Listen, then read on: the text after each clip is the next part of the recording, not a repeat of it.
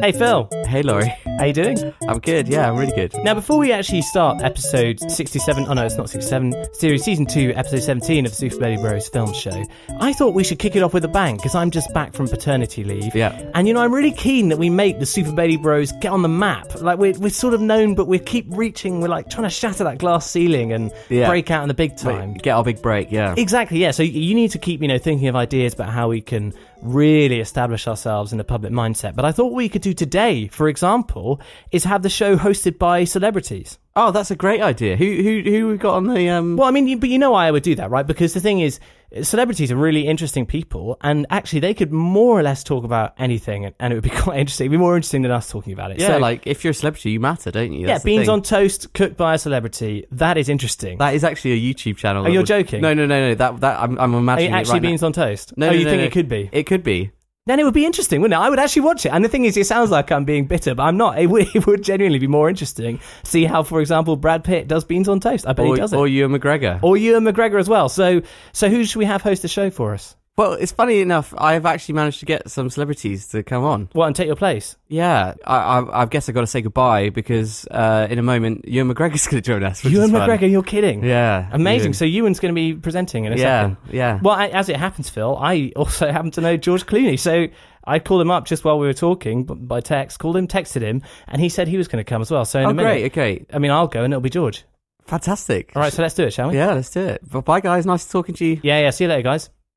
Hi, I'm George. Hi, I'm Ewan. And welcome to the Super Baby Bros film show. I'm George Clooney, that is. I'm Ewan McGregor. And we are hosting this film review show. Now that that's out of the way, Phil, Ewan, what are the films that we are reviewing this week? This week, I've got to see my own film. I've gone to see Beauty and the Beast. Oh, of course you were in that. I was in Lumière. I played Lumière with That's a great right. French accent. Oh, lovely. Yeah. And I went to see Life and Power Rangers this morning. Anything else we're doing this week, or are we just going to plough on? Should we mention about the rewards? I know that Phil and Laurie have worked very hard on the rewards, and I think they haven't been able to sort it out for this week. So there's another week, actually, in fact, George. It's a good thing. There's plenty more time for nominations to come in. Exactly. And so if you did miss it, last week's little mini treat that the boys did, that's got all the rewards categories, so you could listen to that, find out what things they're doing, and then email in your nominations for that at superbabybros@gmail.com, or you can tweet us or them at superbabybros. Just don't nominate us for anything, okay? Oh, yeah. Oh. Yeah. All right, well, shall we get on with the show? On behalf of Laurie and Phil, Ewan. Yes, George. Let's go. Now, Ewan, I thought what we could do when we review Beauty and the Beast, Disney's new live-action remake, is, well, our vocals can be a bit pitchy at times. I've noticed that Laurie's dynamics especially fluctuate up and down all the time. That is true. And Phil, I mean, he's not really that good at the old voice stuff. So what we could give ourselves a bit of electronic assistance. I mean, nothing over the top, but just enough to polish up the raw vocals. Just tune it up a little bit, like automatically. It's a bit of auto-tune, you could call it. Yeah. Oh, right, okay, yeah. So okay, let's do that for this review and see whether it improves things, because I hear that you can't even tell the difference anyway. You can't tell the difference. Yeah, you can't. exactly. It's almost seamless. So, Ewan, what have you been seeing? Tale as old as time, Beauty and the Beast. I've gone to see Beauty and the Beast. I'm in this film as Ewan McGregor playing Lumière, the Candlestick Man. This is a live-action remake of the classic Disney animation, much beloved by Phil, I believe. I've heard he's a big fan of it. Oh, yeah. And I think most of the listeners of this show probably have already seen the cartoon classic, and know it very well. It's part of their childhood, probably, or they've shown it to their kids. Do you think there's a chance that there are some people who have not seen it? Well, funnily enough, a couple of friends of mine have not seen the original Disney cartoon, and their first experience of Beauty and the Beast ever was seeing the live-action remake. Interesting. So Because it's occurred to me that Disney, that's probably their number one excuse for doing this. They want to bring it to a new generation. And if that is actually the case, then I guess it's justified. We shall see. We shall see. So this is a French classic fairy tale. It follows a beauty, Belle, in this film, played by Emma Watson. She is a lovely lady. She's very intellectual. She's not like the other girls of the village in this little French town. Anyway, she, over the course of a various series of events, ends up trapped in a castle by a beast, would you believe it? I would believe it. An enchanted prince who has been cursed, and unless he finds love within a certain time frame, he will be a beast forever. And for whatever reason, he's decided he's going to trap this beauty in his castle, and the whole film revolves around that sort of dynamic. Beauty and the Beast is their love in spite of ugliness. It's a bit Shrekky. Or vice versa. Anyway, I don't think I need to introduce the plot at all. I'm going to start with a clip because then we can get into it. Okay, let's do it. So here we have Lumiere, who is also an enchanted person. He is turned into a candlestick by this curse of this prince. And the whole castle, all of the staff, all the people in it have been transformed into objects. And here we have him sort of encouraging the rest of the staff to really get behind the idea that maybe this Belle, this girl who's trapped in the castle, might be the one to free the beast from his curse. And in order to do that, she needs to be taken care of. And so this is the build-up to that famous Be Our Guest song. They're coming! Final checks, everyone! Tout de suite! No, you don't. If the master finds out you violated his orders and fed her, he will blame me. Yes, I will make sure of it. But did you see us stand up to him? I am telling you, this girl is the one. They must fall in love if we are to be human again. And how can they fall in love if she stays in her room? Hey, Chapeau, you missed the spot. No, she'll never love him. A broken clock is right 2 times a day, mon ami, but this is not one of those times. Stand up straight. It's time to sparkle! Hey! I have no taste buds, but I can tell this is exquisite. Up we want to work! That was keep cracking! Stop! Take a leg! So now, keep it down. Ewan, may I say, what a cracking French accent.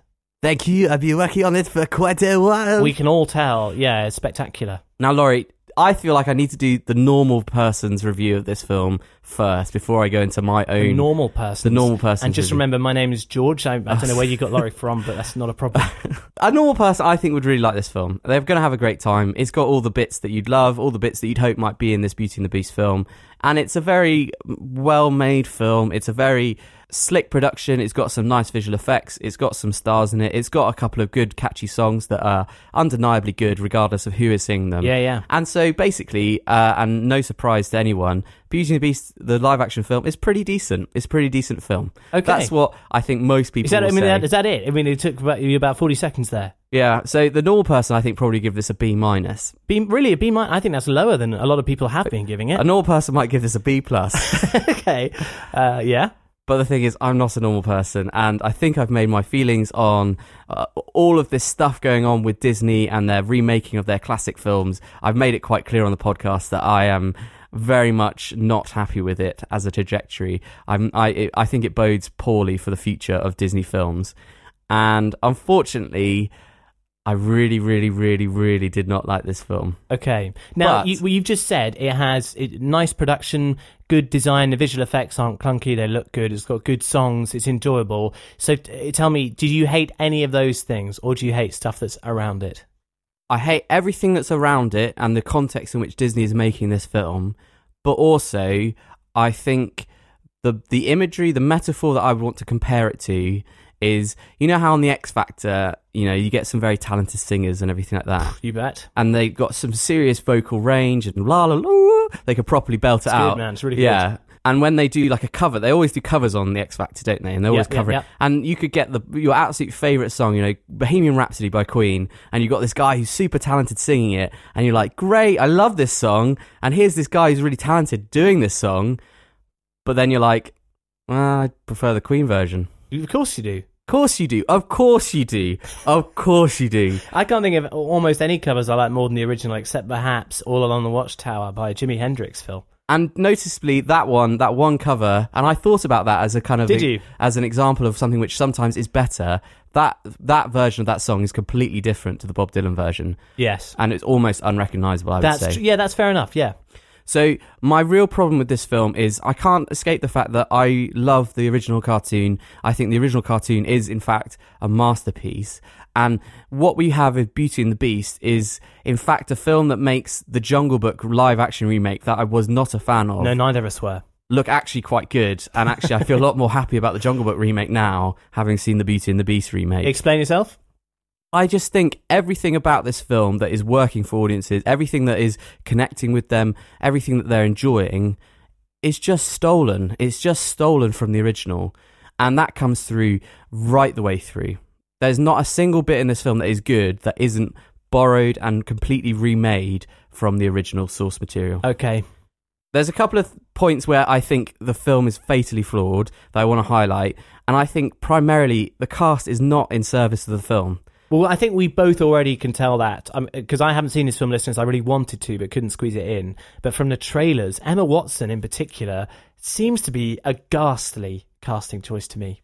It's just a very odd casting choice because it doesn't seem like she's particularly bellish, and she doesn't seem to exhibit the qualities that you'd think would be perfect for this sort of role. She's not an amazing singer, as lots of people have been talking about the auto-tune sound of her particular songs.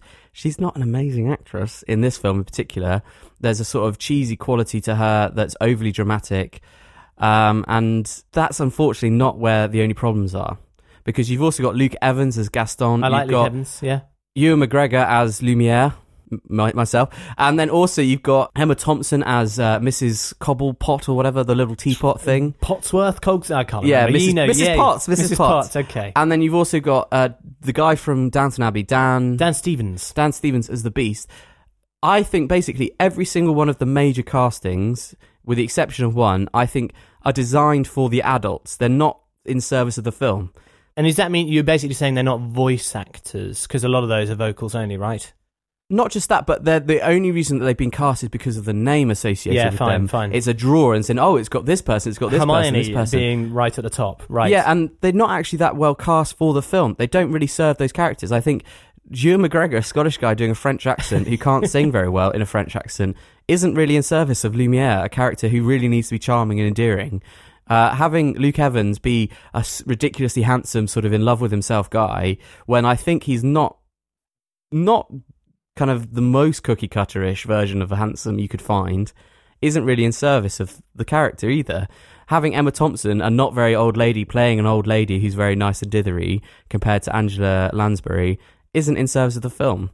The only exception I would say to the casting, which I think was in fact very good, was Josh Gad as LeFou. This is the guy who plays the snowman in Frozen. Yeah, he's the voice of the Frozen guy. He can sing and perform it. He is very good as LeFou, the sort of sidekick to Gaston. Yeah. And he gives a very nice performance and he sings well. He was the one guy who had a line in the film which really, really made me smile. And that's during the No One Fights Like Gaston song. Yeah. And he starts spelling Gaston's name and then realises he doesn't know how to spell it, but he's singing it, and that is it's a funny moment. I can picture that. And they do it well. He delivers that line well. But other than that one piece of casting, I don't think they've really nailed any single part of it. How disappointing. Can I ask, one of the things that really struck me with the cast and the production design, which you described as slick earlier, was that the costumes and the lighting and the set design look like Disneyland to me. You know, when you wander around and you see the actress who is Belle from Beauty and the Beast, that's what her costume looked like, and that's what the whole thing felt like to me. Is that borne out? Yeah, they basically have transposed this film. It's not a remake, it's not a reimagining. It is a literal sucking of something from over there and placing it in a new context. Isn't that just tacky then? Unfortunately, I think it is, because the lighting doesn't look rich and warm and inviting. It doesn't look like a magical world. It looks overly exposed, overly lit, so it makes it look like a pantomime. Yeah, okay. And then the costumes, they really have literally taken the original design, the 2D animation look of the costumes, and just plonked them on real people. Well, that's what I can't understand, because I think if you're remaking it so that a new generation of people can enjoy Disney's version of it, blah, blah, blah, then there's no need to do that kind of cookie-cutter thing with the costumes. But then doesn't that kind of expose what Disney is doing in this film? It isn't really about making a good film. It's not really about trying to do something new with a property and saying, look, that film exists, that's a great film, but we could do more with this story. We could do a kind of dark, more twisted... Well, as you said with The Jungle Book, right? Yeah, add some new elements, make it interesting, kind of transform and shift these characters into a new version. Part of the whole appeal of fairy tales is that they shift and move over time and they kind of reflect the culture they're in. So that idea of reimagining a fairy tale is fine, but they're not wanting to reimagine a fairy tale. They're wanting to remake the original film and make money off of it. And the second big crime that I have... Out of how many, sorry? Out of three. Okay, so speed it up. Away. The second big crime is the fact that I think they're suggesting that animation is a ineffective form of storytelling. That's a bigger question. You think you can tell that from this film alone? I think so, because they constantly seem to be adding things to try and make it better or more than the original animation, as if the animation didn't do a good job before. But actually, I think it exposes the fact that animation, I think, is better suited for these sort of films. Well, it's superior because it applies your imagination. You have a part to play in bringing these cartoon characters to life. That's why it always works. But do you have any specific examples? So, do you remember the wolves in the original animation? That's I do. They were scary. They were very scary. They had these glowing yellow eyes. I really remember it. They were gnashing at Maurice's ankles as he tried to get away. We used to fast forward it. That part of the tape was ruined. Yeah, it was genuinely terrifying with his horse Philippe. You know, it was horrible. It really, really sunk in deep. They have all the moments from the animation in this film. So there is a bit when Maurice is running away from wolves. Yeah, okay. There's a bit when Belle tries to escape and then wolves come after her and the beast has to rescue her. Those wolves aren't scary. They're sort of these weird grey CGI things. And rather than being these sort of deadly beasts that are just vicious and wanting to snap at you, they just seem like kind of dogs, and it seems a bit almost harsh that the beast throws them into a tree, like, oh, poor dog. You know what I mean? And so I hear what you're saying. So suddenly you have this scene which is very effective in the original, which now doesn't have the same amount of fear or scariness or intensity, and that reflects through the entire movie. The emotional scenes aren't as effective. The intense, serious scenes aren't as effective. Do you remember the bit towards the end when the beast is a bit depressed and everyone's coming to his castle? I do, yeah. And he says one line, which I always remembered. Do you remember what it is? It's hit Phil in his heart. Tell me. It's like, let them come, or whatever. That's right, isn't it? And he just doesn't care, and he's completely... The film takes that exact line and does it again, and it just has no impact. Oh, that's really sad. And when eventually people turn up at the castle and there's a bit of a battle, that's a very memorable scene from the original. This film does it again. You think, oh, great, well, maybe they'll expand on this part. And they do try to, but it's less effective. Do they have the bit where the guy runs into the wardrobe and comes out in his underpants or wearing ladies' clothes? I can't remember what it was. They do something similar to that. Do they actually? Because you can't do that in live action. That's just silly. The wardrobe vomits up clothes, and suddenly they're all dressed in girls' clothes, and one of them quite likes the fact he's in girls' clothes. Really? Yeah. Oh, ha ha ha. Well done, Disney. And, I mean, you're hitting on the main points. My main problem is that everything that works well in this film is just reimaginings of what the moments, not just the ideas and not just the story, but the moments in the previous film that really worked. Scene for scene The style. moment when the beast sort of slumps down because he's completely exhausted from being attacked by wolves. It's exact moments that have been tried to be transposed into this film and are less effective. The big confrontation between Beast and the villain in this film, that is less well done. Instead of having a stake and something... Come on, that's the bit where he goes, Belle is mine! And he says mine as the thunder happens. Yeah, that doesn't happen in the film. No, you're kidding. Instead, they have a gun. And it's kind of a bit... Oh. Belle is mine! I love that. It's such a good vocal delivery. It sticks in my head. Exactly. There's so many good moments in the classic Disney animation, and instead we get this, which is kind of good. And it's not that there's not talent, there's not that there's not thought and care, and it's not that the original ideas aren't there. It's just, you don't want to see a cover, you want to see the real thing. Yeah, come on, here was a point 3, because we got some listener emails on Beauty and the Beast as well. I mean, that was my point 3. Everything good is from the previous film. Well, you already said that. That's kind of point 1 and 3. Okay, tell me, was there anything that you liked that was new at all or not? I just don't think it adds much. There are a bit more expansions to the intro. You get a bit more time with the prince, sort of why he's a bit cruel and mean, and there's a bit of a backstory to him and his father and things like that, and what the Enchantress is doing when she curses him. So they do try and expand that. They add a couple of songs. I personally don't think they added much, and I think they just kind of drag the pace down. Is it a longer film? Yeah, it is much longer. I think it's about 2 hours plus. I felt the film was starting to drag because you're basically waiting for it to kick into gear with the things which you're already familiar with. Yeah, sure. Yeah, it's a very disappointing film for me as a fan. What do the listeners think? I'm sure I'm in the minority. Would you want to reiterate this is what a normal person thinks for you? Just to remind people, bookend it that way. The normal person is probably going to have a good time. They're probably going to enjoy hearing the songs again because they're great songs. They're probably going to enjoy seeing the things which they remember on a big screen in a live action way. And they're probably going to enjoy the characters because they're really good characters. There we go. And they would give it a B+. What does Phil give it? I would give it a C-. Right. Because it's just needless. And I don't think it's particularly well done. I think it's clunky. Shall I give you some listeners' thoughts and then I can get you some bonuses from you because we're running long? Yep. Cool. We got an email here from Mr. and Mrs. Khan. Dear SBBs... Oh, they've given us a awards nomination. We'll come back to that, Cons.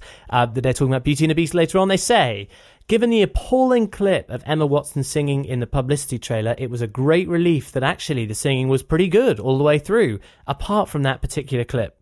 The new songs were appropriate and in the recognisable style. The makers held their nerve in sticking to the same approach to scenes and lines, yet managed to give freshness to the scenes with added depth and more subtle emotions than were possible in the original animation. Also, nice cameos from Ewan McGregor. Congratulations, Ewan. Yeah, thank you. Emma Thompson and the bloke who played Gaston, Luke Evans. It's not the bloke who played Gaston. Luke Evans was in The Hobbit. He was Bard. He was in High Rise. He's quite up and coming, actually. Ian McKellen didn't have much to do, or else wasn't trying. And Stanley Tucci, didn't know he was in it, was okay, but not given much to do.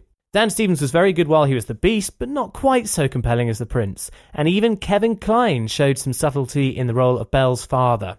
Emma Watson was an appealing yet feisty Belle, true to the character of the story. We think she did a good job, so all in all we enjoyed it. P.S. Special mention goes to the excellent galloping of the horse, which looks stunning riding home on its own. I'm going to have to disagree, no surprise. I think Emma Watson's character, the kind of reimagining of Belle, I think is quite odd because she's already quite an independent woman character. She's not interested in the sort of hunk of the guy. She's interested in books and learning and education. She's caring of her father. She's pretty much the standard like bearer for good princesses you could find.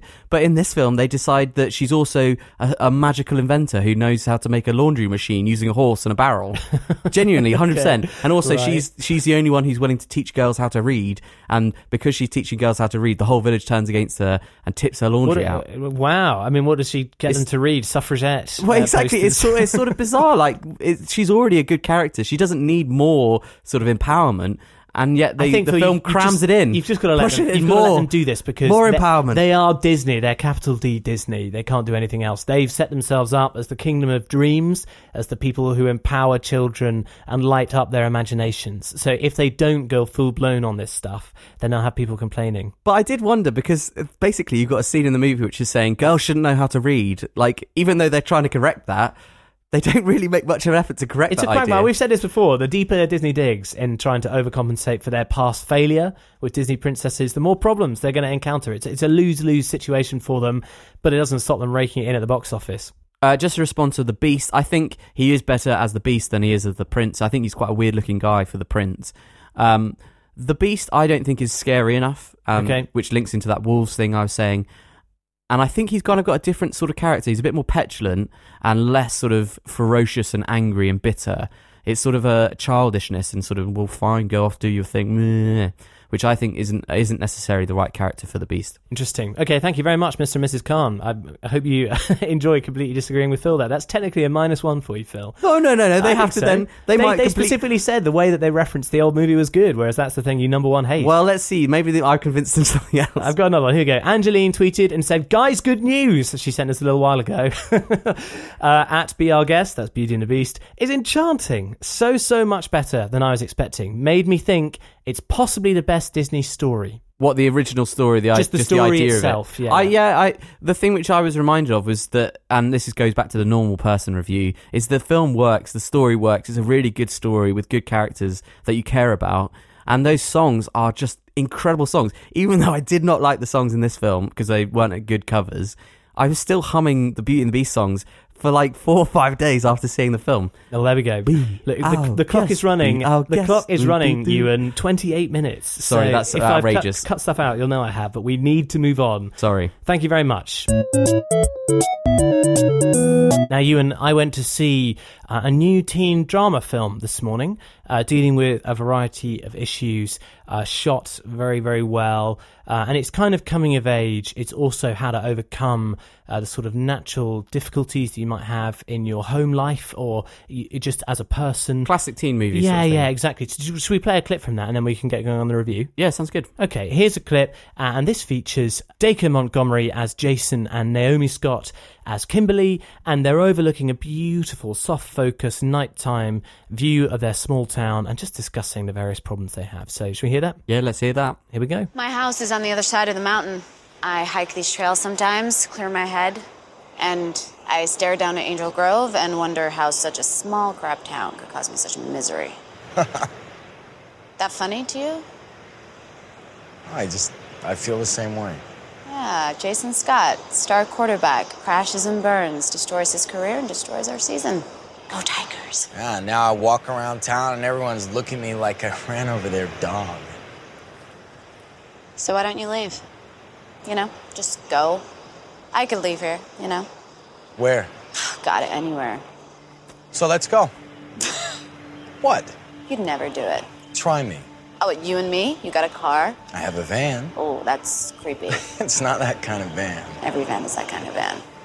I quite like that scene. You kind of get the characters. There's good sort of performances. Well, yeah, I mean, like I say, Phil, it's the setup for a classic teen drama where, you know, there's going to be an event that will bring these people together and they'll learn how to overcome their difficulties, maybe learn how to make real friends and recognise that life is bigger than their small town. Yeah, it sounds good. What sort of event do you think might change things for them?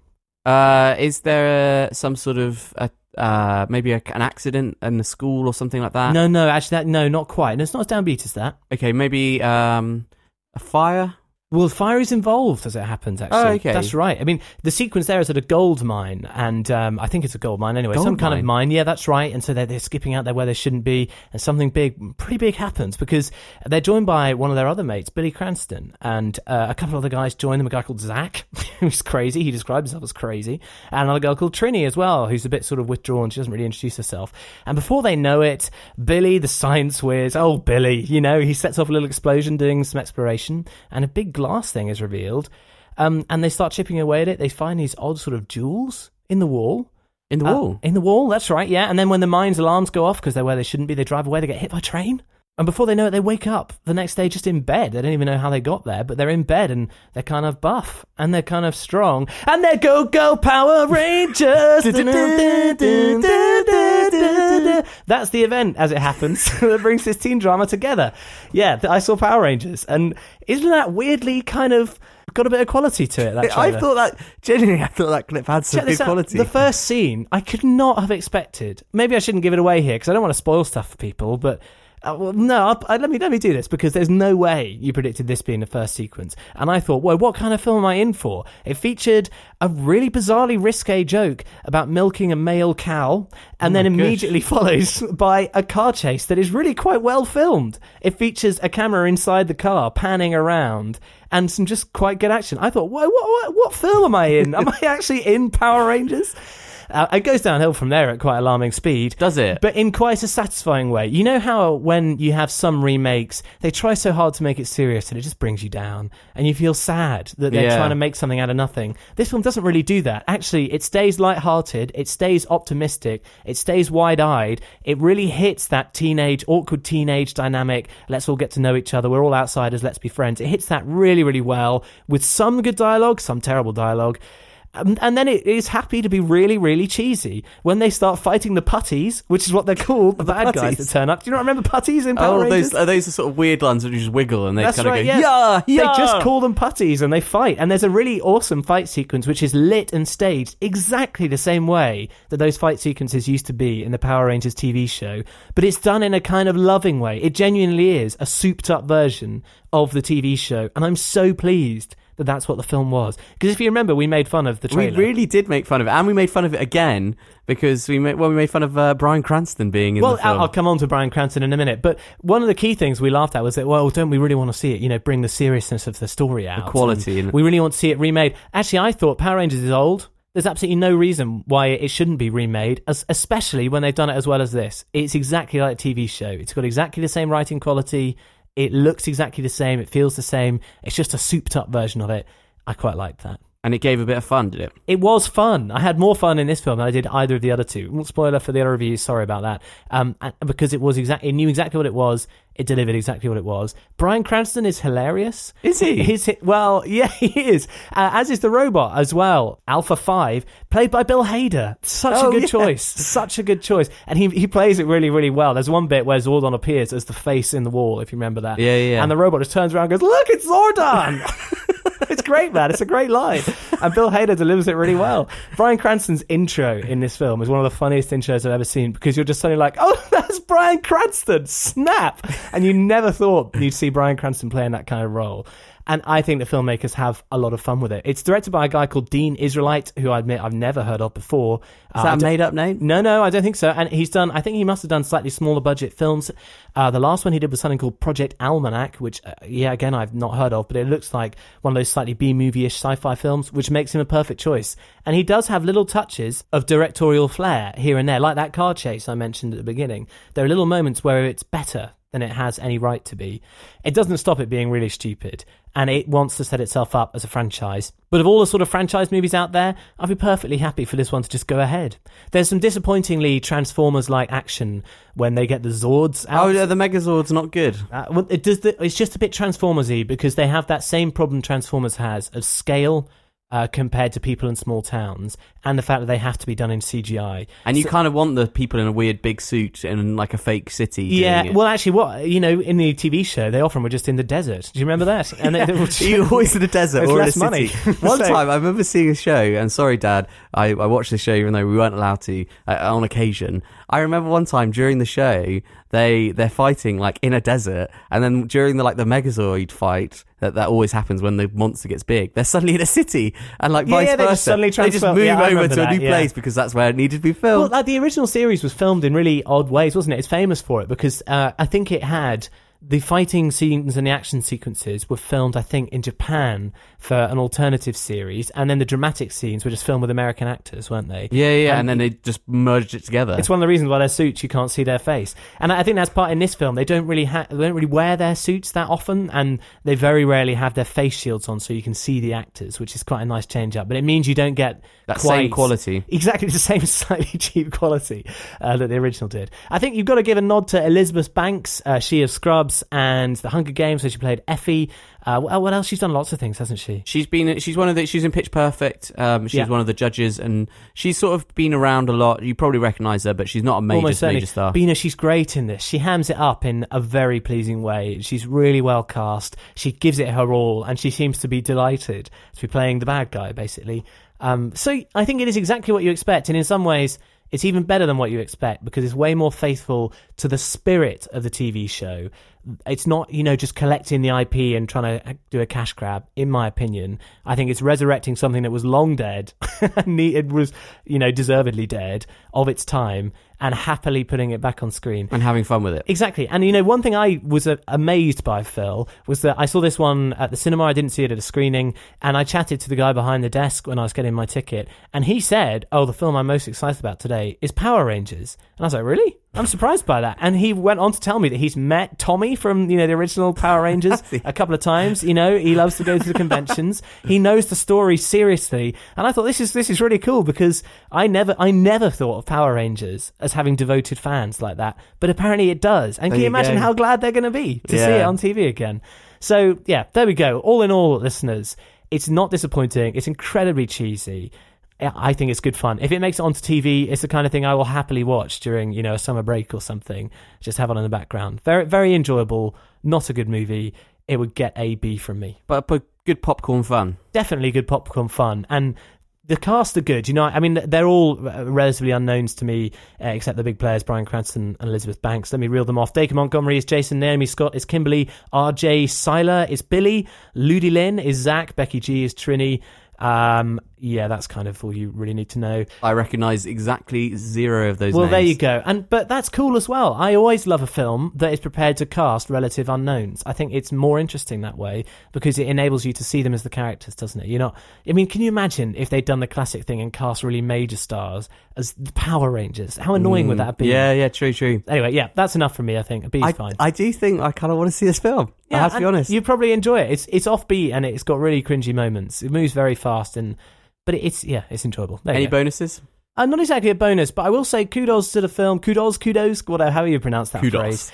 To the film for being willing to show a training montage that actually didn't feel like a Team America montage. We're making fun of it. Yeah, and somally the massive transformations have happened in 0 time. Yeah. But they just fight. They try to learn how to fight, and they're not very good at it. But I believe it was quite a nice one. It was nicely paced. The music was quite fun. Good synthy soundtrack at different points. I like montages. They're fun. And this one is quite good, but then it completely undercuts itself. Where later on they had to learn for ages how to do a punch, and then literally they suddenly know how to pilot fighter jets.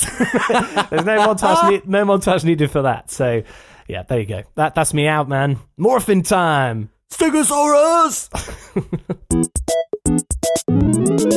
So I'm going to spring this on you as a little mini breather between more reviews. You always spring stuff on me. I love to spring stuff. Au naturel reactions are always the best. You're like Laurie Springsteen. No, you're like George Springsteen. What are you? Did I call you? You're Ewan. Don't forget it. Come on, they're more interesting people. Like, come on. Celebrities. Here we go. Ewan, what is your film diet like? Diet like? Yeah, what's your film diet? Oh, I watch a lot more rom-coms than I probably would like to admit. Are you worried that your rom-com intake is too high? What, like it's bad for me? Like I'm getting too much sugary expectations? Exactly. Yeah, maybe. What would balance it out? What would constitute a balanced film diet for you? Balanced film diet. I probably need to watch more films which are dramatic. Why? Why'd you say that? Because I like cheesy films. I like fun films. I like movies with poppy soundtracks, entertainment style. Yeah, I like very like low level movies. I need to get more sort of intense, like stretching me films. Why do you say you need to? Do you think there is such a thing as a balanced film diet we should all be aiming for? Like I haven't got enough classics in my diet right now. You think not? Not okay. at all. Like I need classics. to get those. You need to get your vitamins, don't you? I think you can buy them mashed up together as a smoothie. Just blend them together. Yeah, just watch like a YouTube review. It's like one of those 1,000 movies to see before you die thing. Just read the summaries. Yeah, well, exactly. And the thing is, I've done a lot of that, but there's not. You can't get the good quality. You don't get the nutrients. That's unless right, you isn't it? It eat the denatures whole. the proteins. You need to eat the whole thing. You know. Yeah. Don't wash it. So what, if you were to genuinely, I mean, this is sort of half stupid, half serious. Genuinely, what do you think a good film diet looks like? Do you think it is a risk to only watch the same type of movie? Because I realised while I've been on paternity leave, for example, I've watched a lot of sci-fi. I've watched a lot of sci-fi TV shows and sci-fi films, and I find I love them because I love the atmosphere and I love how immersive they can be. But I suddenly realised I was getting too sci-fi. I felt like I was living in a sci-fi world. Do you know what I mean? That happens to you after a while. You start seeing sort of conspiracies around every corner or whatever. I do think films do affect everyone more than you realise, and I think they affect your mood a lot more. So when you're watching rom-coms lots and things like that, you start trying to make your life into a rom-com, and of course it can't be. Life isn't really like a rom-com, because rom-coms you have those sort of awkward fights that then you resolve magically and things like that. That's not good for relationships. Let me tell you. Yeah, no, they're often at the extremes, aren't they? You go to highs and lows very fast in a rom-com. And so that's why you need to have a bit more of a reality check. Bit of real life. And sometimes they're films which I think genuinely are good for you. You need to just watch them and appreciate them and learn something new. Yeah, exactly. Schindler's List, 12 Years a Slave. It's a Wonderful Life. Yeah, all those sort of films which you kind of think, I really should watch that film. And you just can't psych yourself up for it, you know? And that's the thing. You need to get those. You need to get them down, get them inside you. I think if you think about your own film diet and then look at the cinema, for example, I think cinema often does not have a balanced diet. Because I think, art house and indie stuff needs to be in there. I mean, no one ever likes to eat it. It's like Brussels sprouts, but it's an important part of the diet. And the cinema is too full of blockbusters, man. You eat too many blockbusters, that liver of yours is going to give out. But the thing is, art house films, they're like licorice, you know? Do you think so? Some people are just like, blech. I don't really have much more to add on this. Basically, on my notes, it just said film diet. I like it. I like the idea of a film diet. It occurred to me, while I've been trying to be a film critic, I started pitching out to different magazines because that's how you earn your bread and butter doing this thing. And I thought about contacting Slimming World magazine to say, can I be your film nutritionist? Do you think they'll buy it? There should be a job. You could try, yeah. Maybe keep trying. Keep those ideas coming, Laurie. Listeners, what's your film diet? Sorry, I'm George Clooney. Listeners, what is your film diet? Tell is there anything you think you're overindulging in?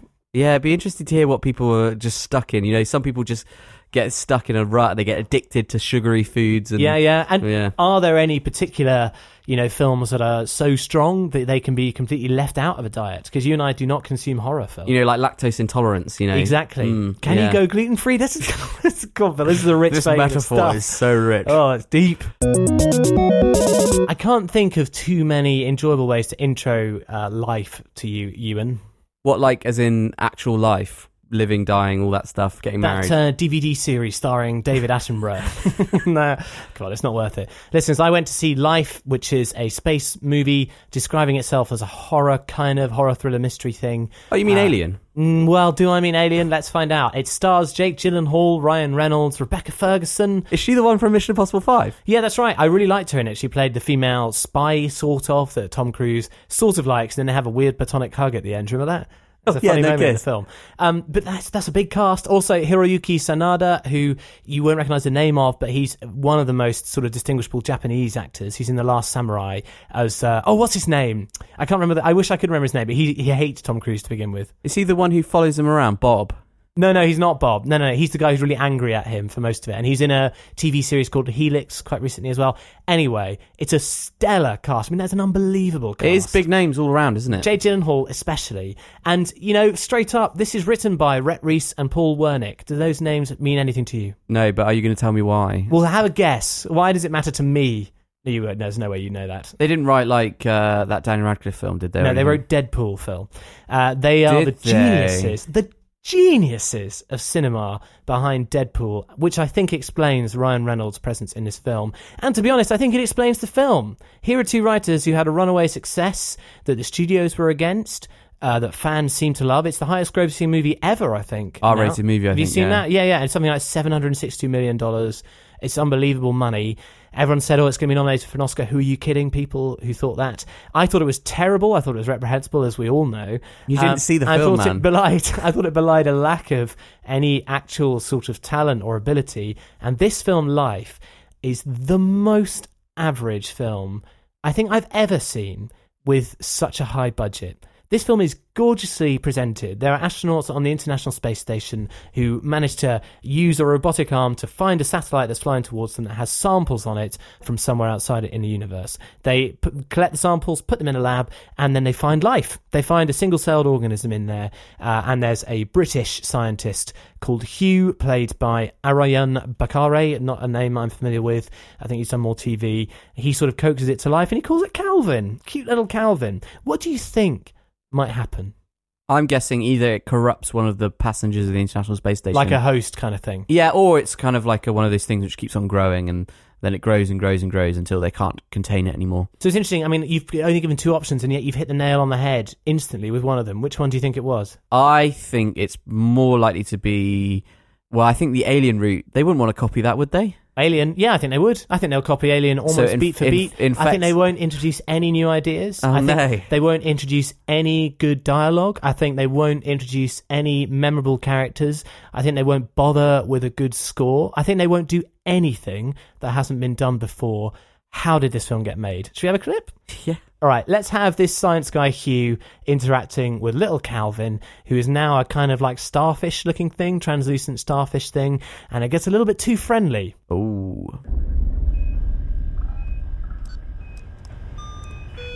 Ready. Lowering oxygen, more carbon dioxide.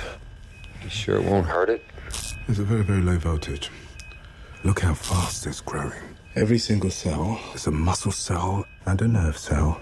All muscle, all brain. It's in between my fingers. It's not letting go. Can I make a suggestion? Can I just go in there and get him? No, you're not going to go in there. No, of course you're not, because I have to maintain quarantine. No, I can Stop. do this. I can do this.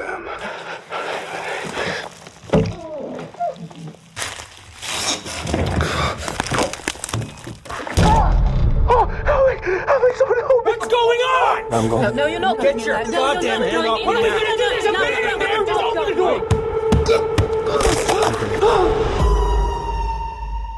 Oh, the kettle's on. Oh, sorry, that was the little logo sound effect at the end there, the little wing noise.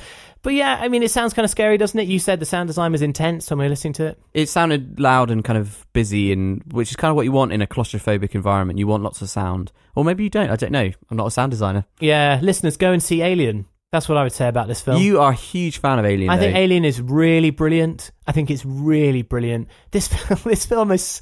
I just can't... there's few films that actually make me angry. And maybe if you watch this, listeners, or you've already seen it, you'd be surprised that I'm angry. But I just think in a world where everyone would love to be in the film industry, where there are so many story writers with amazing ideas, there are so many talented writers, so many talents out there who could make films that could be really, really enjoyable. Why are you giving $60 million to these hacks to write or for this screenplay?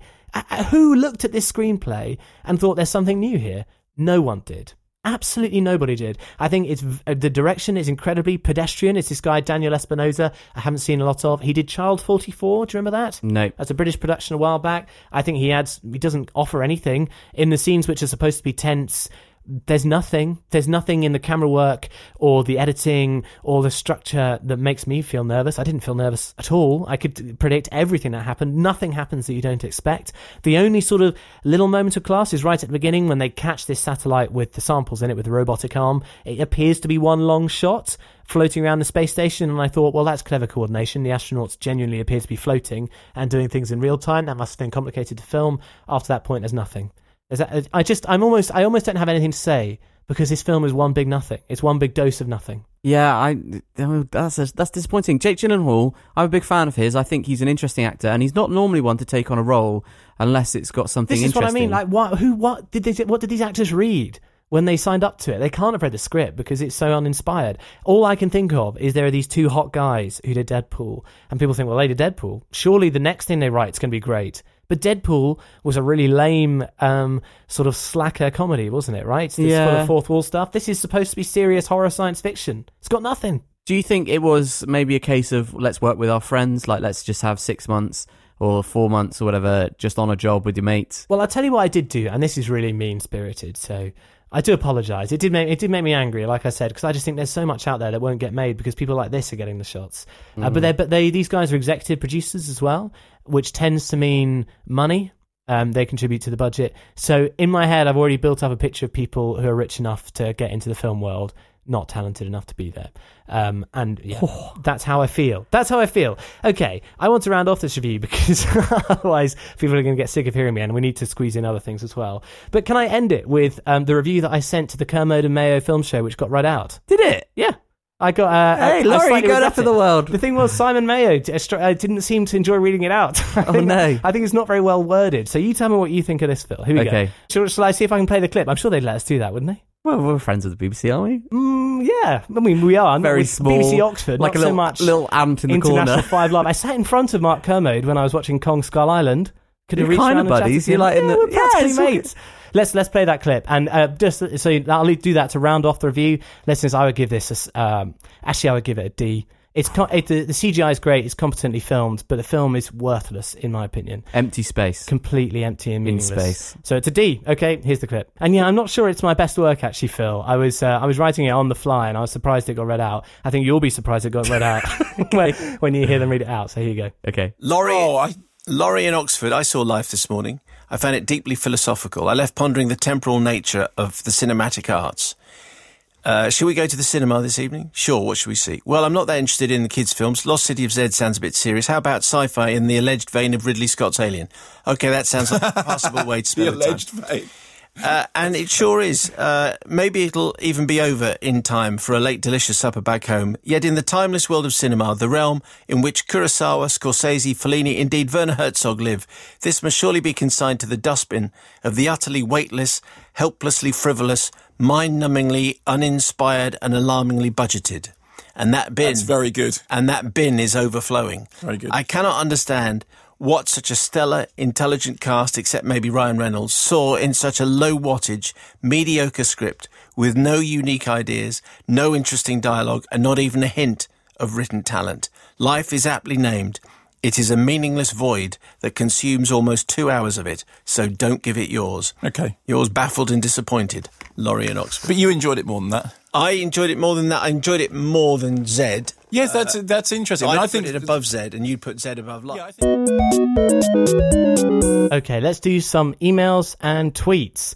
We've got quite a few to catch up in, so I'll go as quickly as I can. Ready? Yes, blitz through. All right, Grace got in touch ages ago and said, at Real Hugh Jackman, at Wolverine Movie, at 20th Century Fox. Have you seen this? At Super Baby Bros? ?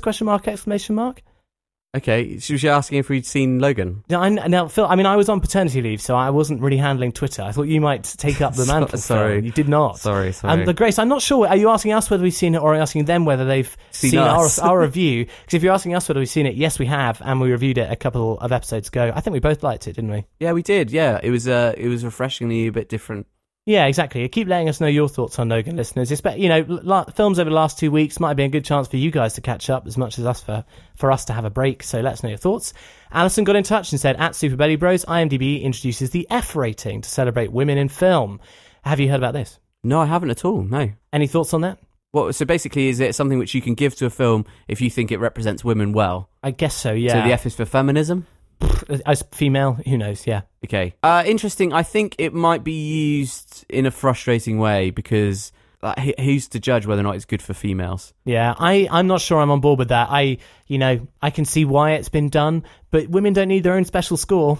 That's kind of my thoughts on it, and I think that's a bit patronising. That's my opinion. It makes IMDb look great, though, doesn't it? Because they got a lot of press for supporting women. But then maybe some people will find it helpful. I think it is worth noting when a film does have good female characters that aren't just revolving in a man's world. I think that is genuinely something which is worthy of praise and good, because I think lots of men dominate the film industry and lots of films are about men.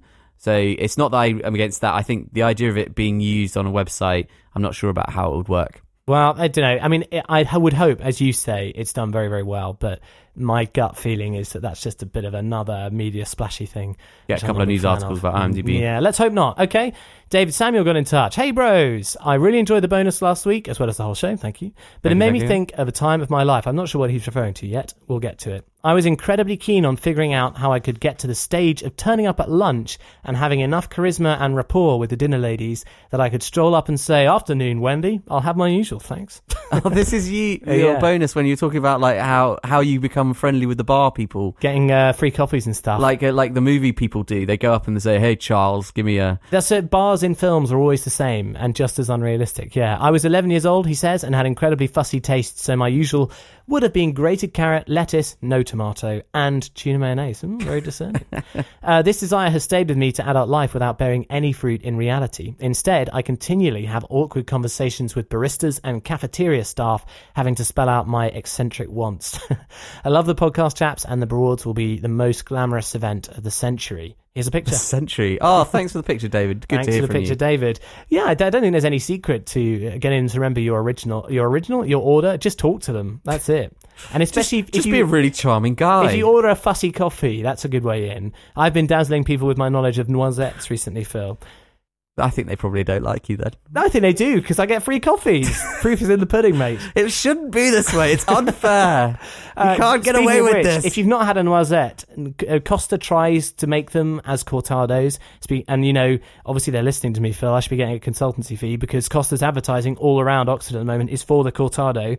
Have a look, you'll see it. Okay. But listeners, try that out if you're a coffee fan. Cortado. Cortados are okay. Basically, you ask, "You want to hear this? This is how I get my free coffees." Say, give me a double espresso, and can I have hot milk, but leave the foam off. Leave the foam out. And then make a little joke about it. I've already thought of a joke of what I'm going to say when I try a cortado and I don't like it. Do you want to try it? Cortado don't.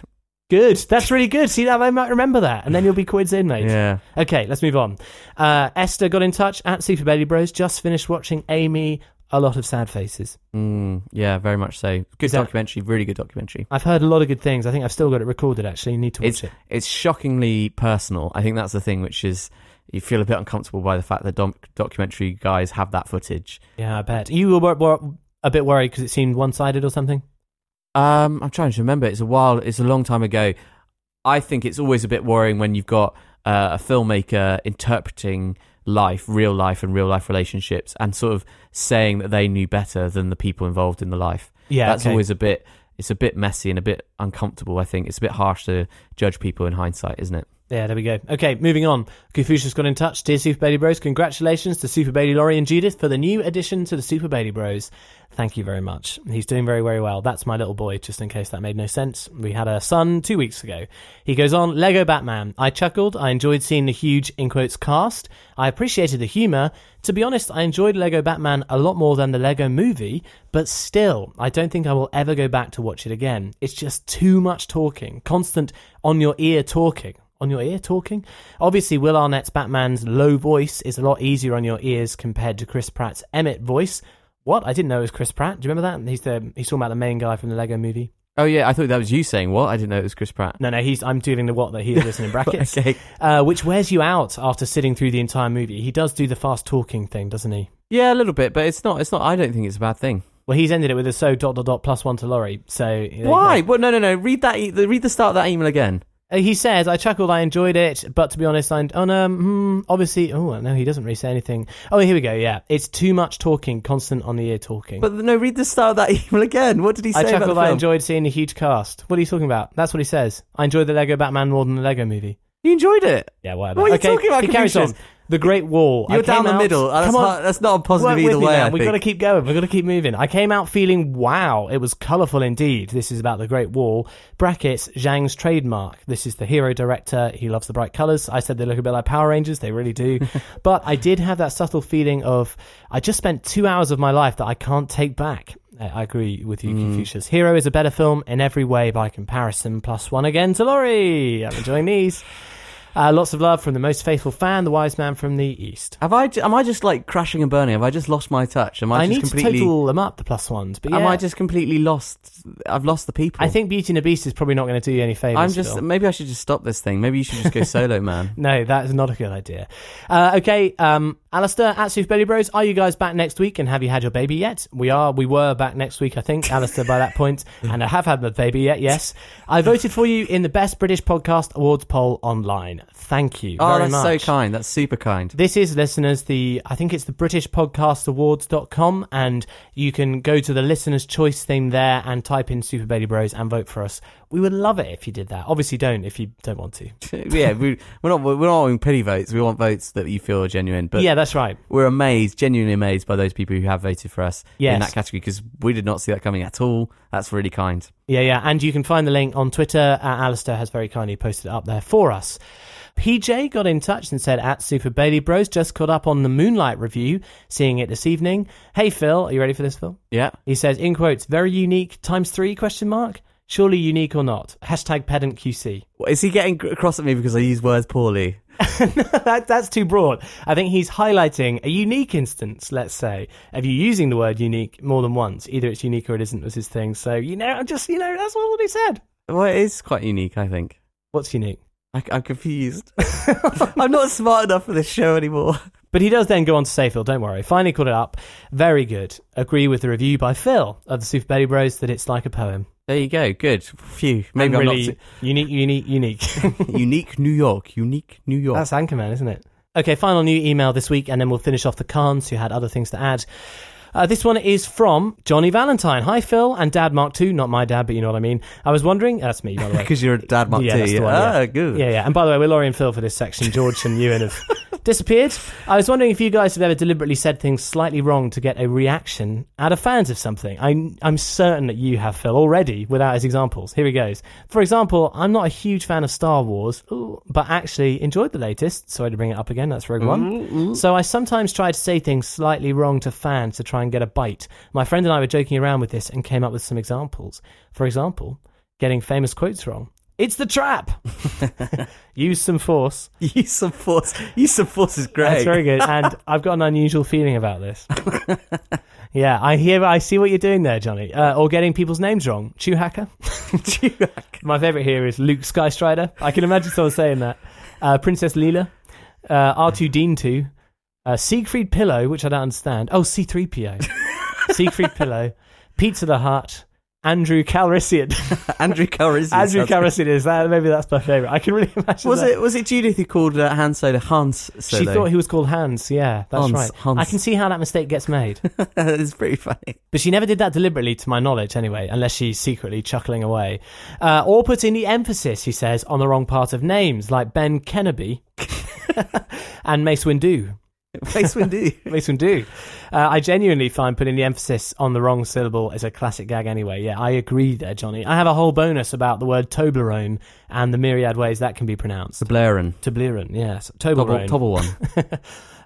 Or talk about your favourite moments. Just wrong. I just love the banter between Dan and Huey. What? The best battle is the battle in the snow, beginning of the Empire Strike Back. Strike Back. I love that. Empire Strike Back. Oh, man. You can do it with other fan franchises. Fan franchise is the key, I think. You need to get to the passionate fans who already care. Like us. That would have to be.